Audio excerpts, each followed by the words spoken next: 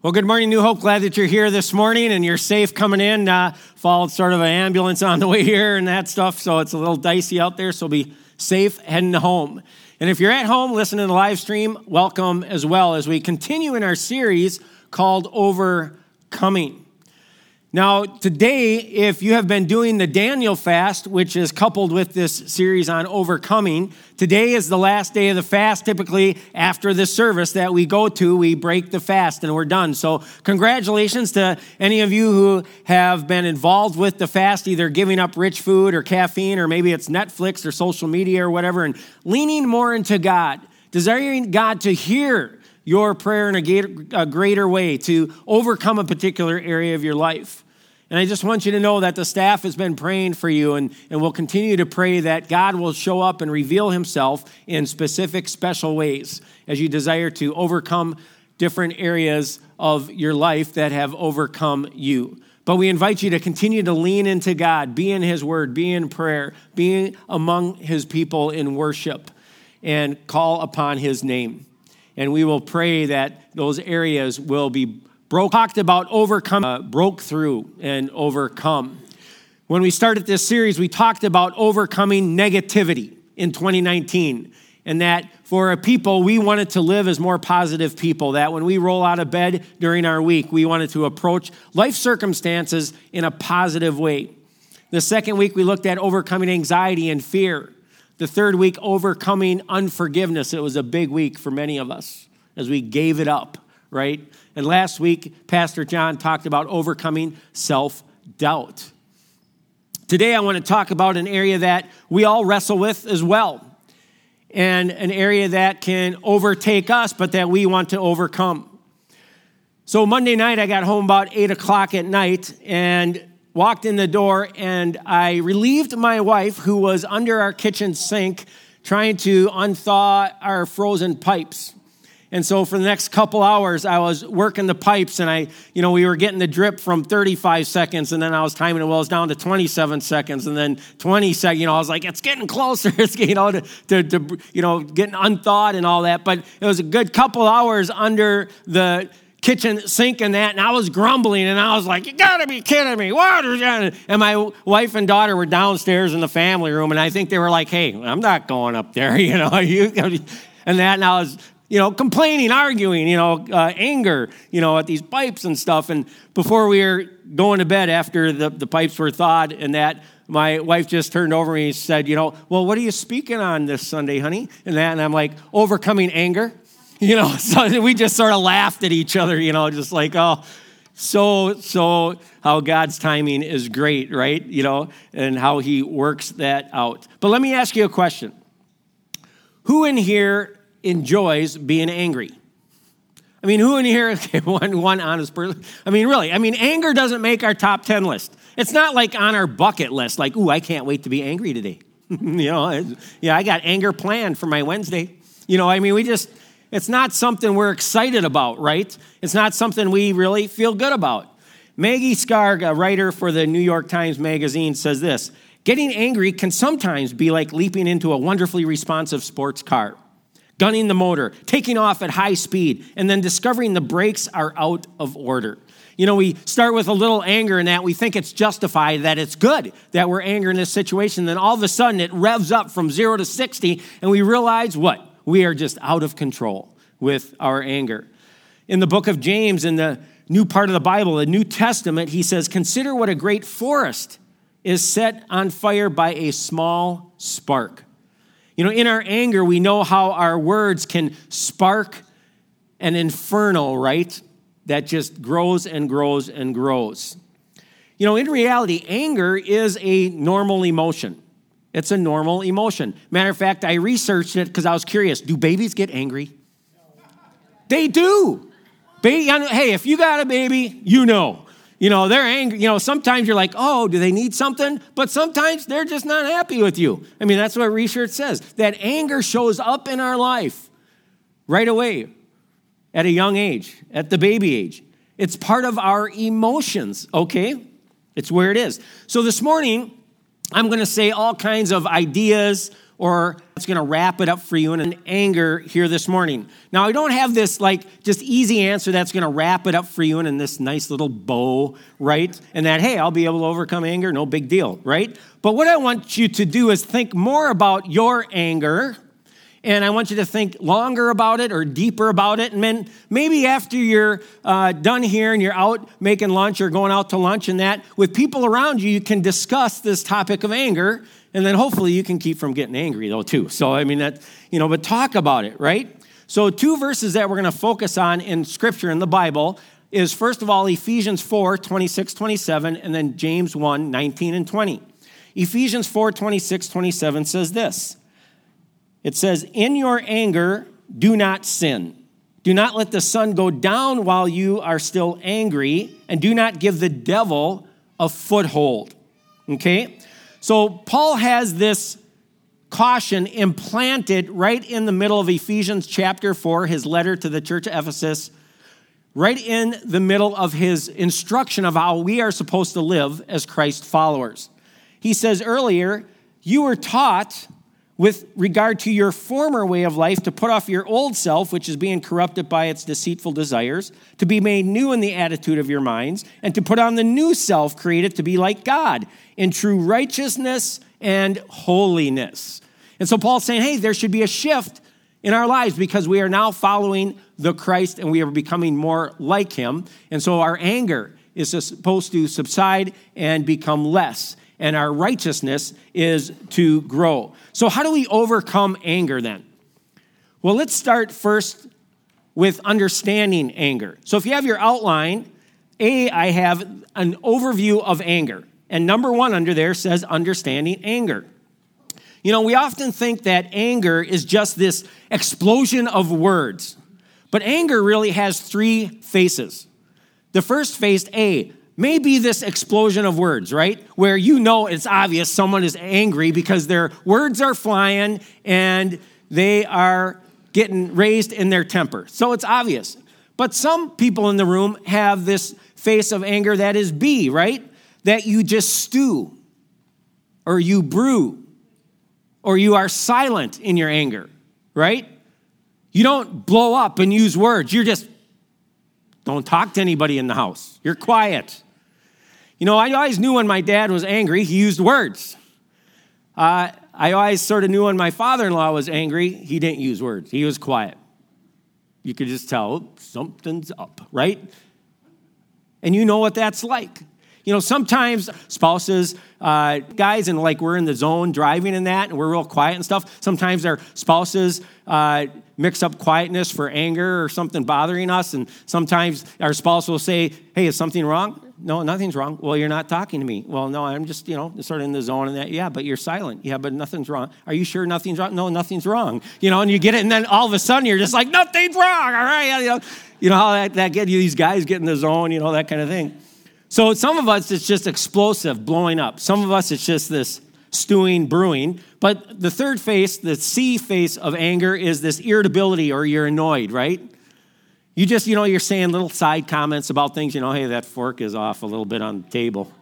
Bread's a little hard. Whatever it might be. Hey, you're a little late, aren't you? Or like, oh, gee. Or they can hear it under your breath. Sometimes you're like grunting a lot or like, and like, all right, somebody's not happy, right? We get this irritability. We're annoyed.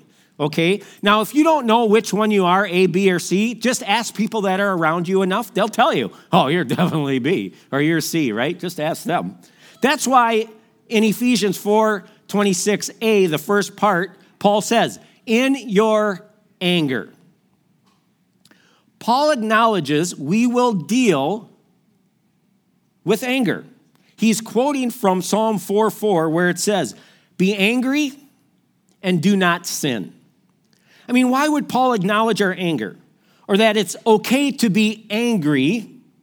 And then he writes just a few verses after this, get rid of all bitterness, rage, and anger. And I'm thinking Paul, which one is it? Can I be angry or not? What is it? Hey, sort of making me angry. But what Paul is getting at here is this. There are 2 kinds of anger. There's anger, period, but then anger that is coupled sin. It's like temptation. To be tempted isn't a sin, but to follow that temptation and to fall into it is a sin. To be angry isn't a sin, but to take your anger out on the individual instead of the incident is the sin. Okay? So let's move to number 2 under understanding anger. Let's look at understanding sinful anger. And I broke this into 2 categories, which I call A and B: anger that is from heaven and anger that is from hell. Okay? So anger that is from heaven is an anger that is produced because of the sin, not the person. It's a righteous anger. Our anger is in response to a sin, to a wrong that we just get burned about. Okay? If we look in the Gospels, the stories of Jesus, he dealt with anger. Jesus' anger was produced out of a response of seeing wrong and desiring what was right. Because he was holy, he was righteous. And he burned when he saw things that were wrong because he loved right so much. So much.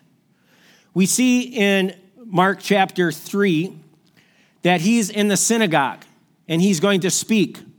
There's a man in the front row with a shriveled hand.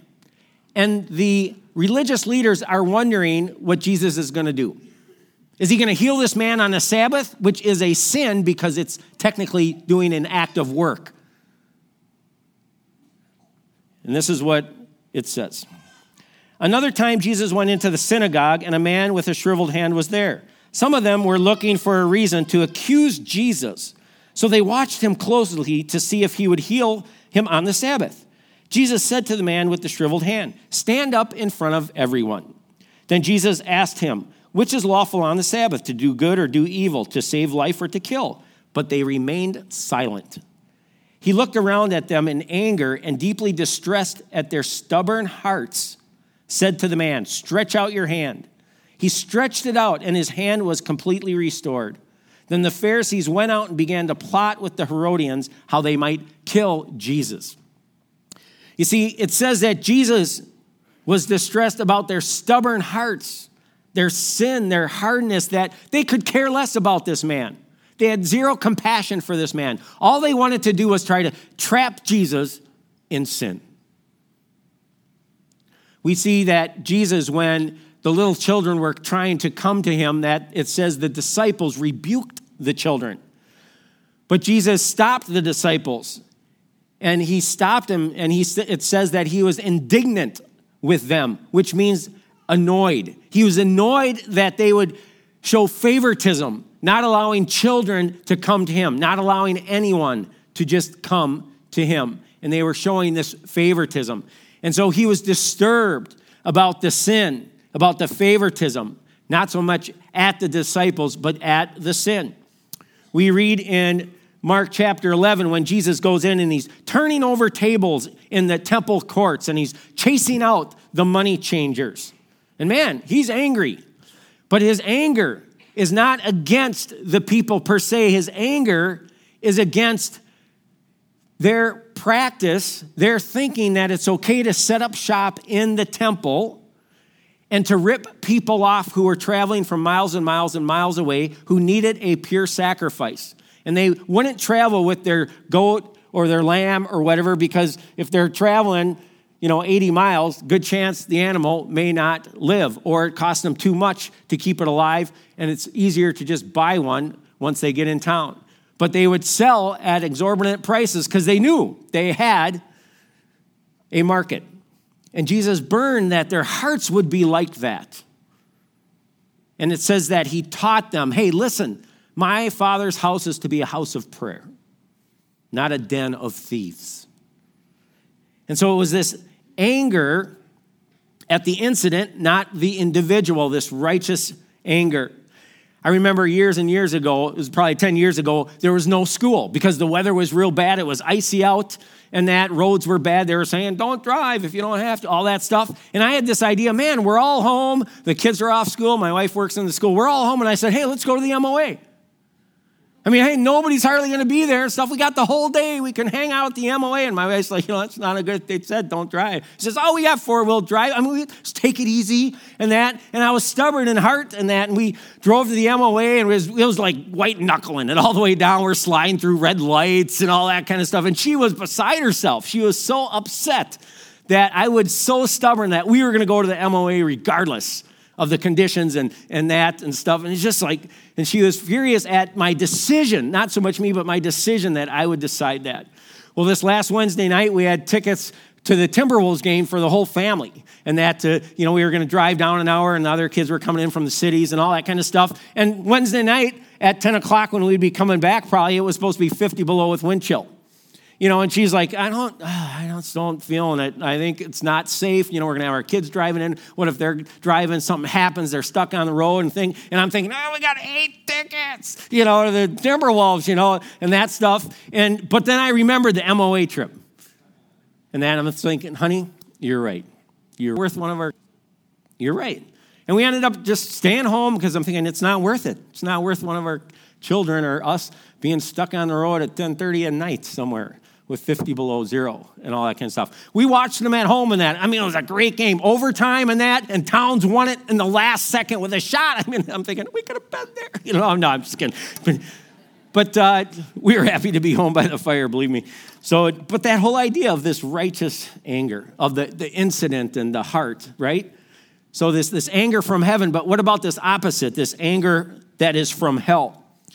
Now, most of us in the room would say that, hey, I can hold that to a righteous anger. Just I'm upset about the incident, and I'm not going to take it out on the individual or attack them or whatever. But our anger may start with the desire for right, but if we are honest, it gets messy. It gets mixed with our self-centeredness and ends up with selfish anger. So that's why we have this caution from Paul in Ephesians verse 26b and 27. He says, in your anger, do not sin. Do not let the sun go down while you are still angry, and do not give the devil a foothold. He gives us this caution, or he says, hey, there's danger ahead if you don't be careful. I mean, what's the main part of the word of danger? You drop the D, it's anger, right? Our anger can easily move from the incident to the individual. Let me try to give you a little picture of this. Do you know who I get angry at the most? It's the people I live with. It's typically the people I live with, and I think it's probably true for you as well. Why is that? I sat down and was like, why is that? I think it's because my expectations are so much higher for them than, honestly, for you. I mean, they're my expectations of how they should live or how they should react or what they should do or whatever, that kind of stuff, because we're family or whatever, and I have these off expectations or whatever. Or sometimes I try to be in control of everything that's going on or their decisions or them or whatever, honestly. Sometimes whether we realize it or not, when we walk through the threshold of our home, we put on sort of this garment of, okay, now please me. I'm home, please me, right? And we have these expectations, right? And it all revolves around us or whatever, even though we don't always think that way, but sometimes naturally we can take that on, right? Sometimes I don't think even that we are as concerned of what our family thinks of us, than other people outside our family. Well, I don't want to become angry out there, and then what will they think of me? But in our family, we're probably a little more apt to let her loose sometimes, right? Because it's our family, and we think that, hey, our family's going to cut us some slack. They get us. They're going to cut us slack. It's going to be okay, regardless, whatever. It's sort of this picture of, like I have with our little mini dachshund. Every time I come home and the thing goes ballistic, it runs around the house and runs up to me, pet me, all that stuff. And I think, hey, sometimes the family will just be like that. Even if I get angry or whatever. I mean, I can forget to feed the dog or put water in the dish or like, man, I didn't come home for 10 hours and that, and it's like, gotta go out, but I get home and the dog's like, and I think that the family's just gonna be like that sometimes.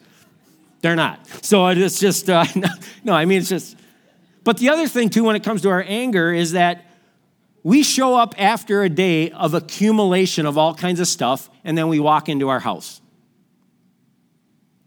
We show up with an accumulation of fears, insecurities, frustrations, hurt, pride, failures, feelings of disrespected during the day, whatever it might be, and then we show up at our house. I have this saying, it says, anger elsewhere follows us home.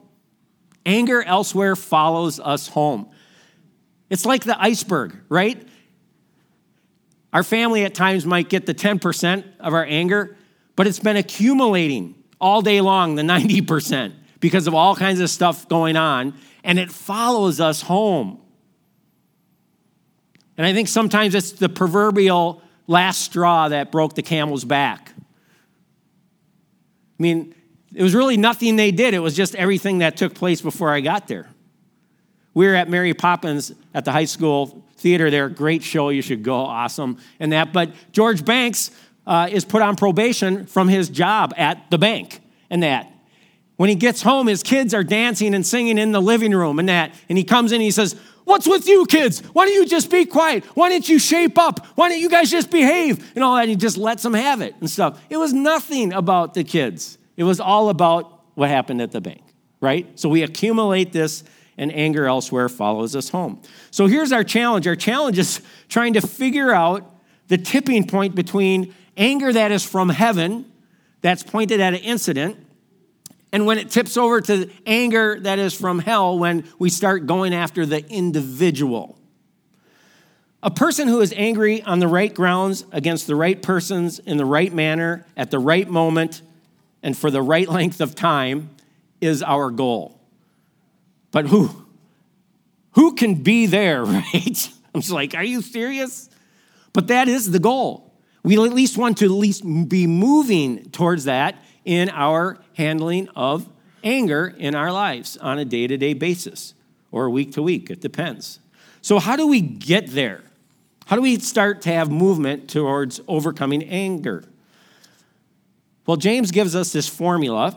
In James chapter 1, verse 19, he says this, "My dear brothers and sisters, take note of this." He's saying, hey, write this down, put it over your sofa, put it in your car, as a reminder on your rearview mirror, wherever. Take note of this.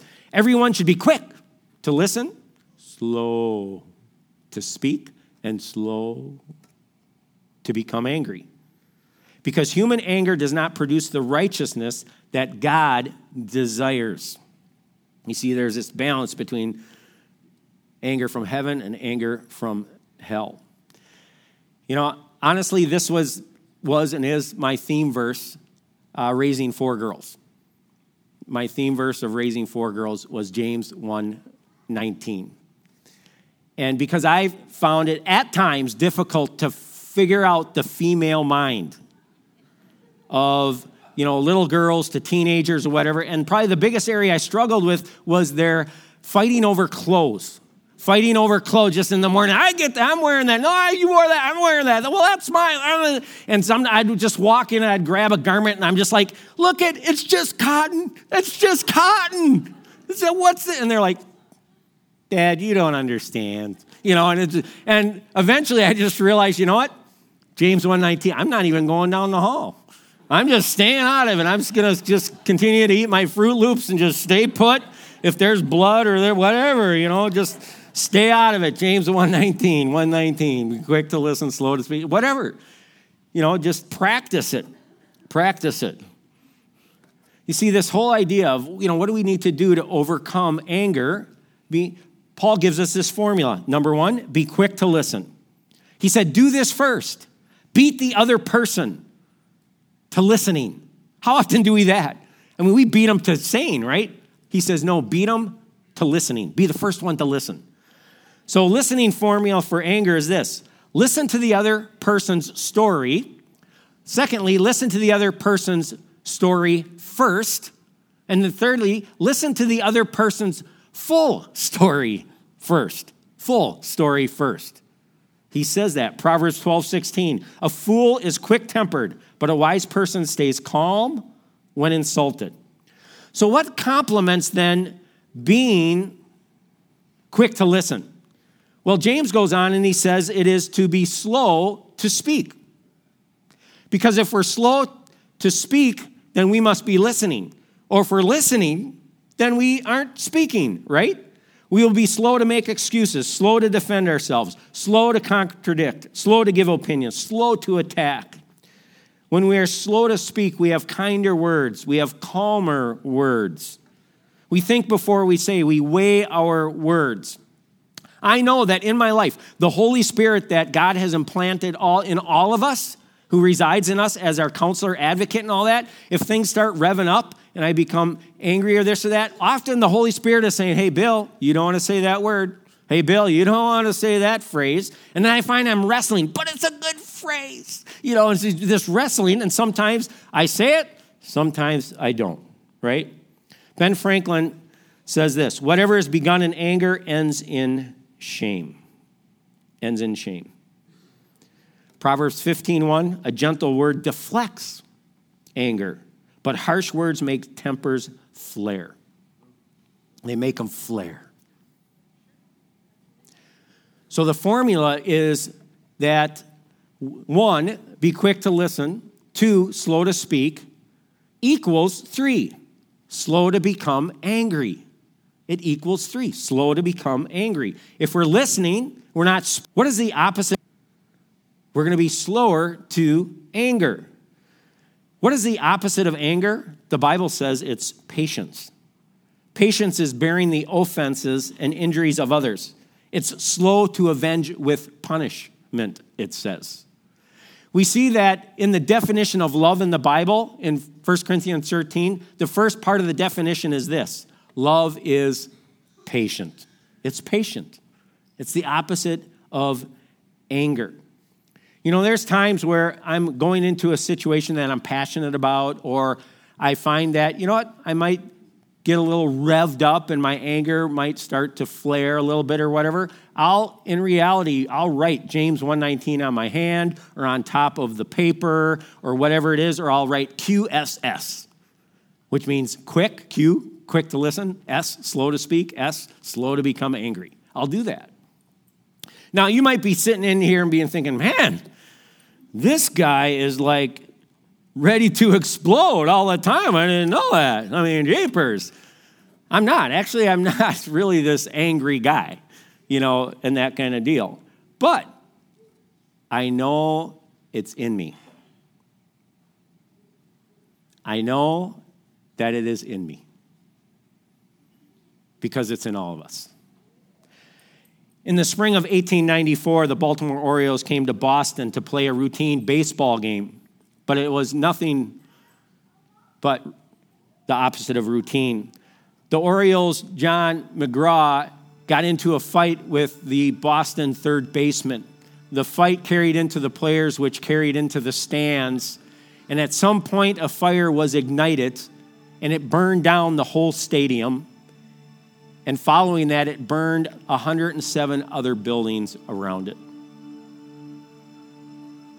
All due to the start of 2 baseball players fighting over a baseball game. And it's a picture of how our anger can get out of control. And we've seen forest fires. So we've seen the picture of how just a little spark can ignite. And we all in the room here carry it. But God's word says that we can overcome it. That we can move towards being more like God. And making sure that our anger is towards righteousness. The anger of evil. As opposed towards the individual. And so this morning when you walked in, you received a candle. And in a moment, I'd like you to just come out of your seat to the right and come up to an open spot. And I want you to light that candle. I want you to pause. And I want you to confess an area of anger in your life. Maybe it's anger just with your work situation. Maybe it's towards your spouse or child or neighbor, whatever. Maybe it's you. And I just want you to confess that anger. And then I want you to blow it out. and throw it in the bowl and give it over to Jesus. And I want you to leave with that picture of blowing out our anger before it blows up our lives, takes over. Because God has created us to be overcomers in him. Let's pray. Father God, we can be angry people. And I pray that you would help us to be aware and intentional that we can overcome anger in you. And so I pray that we would, as it starts, that we would remember the picture of just blowing it out before it gets ugly and moves past the anger of the incident and onto the individual. May we be overcomers in anger. In your holy name.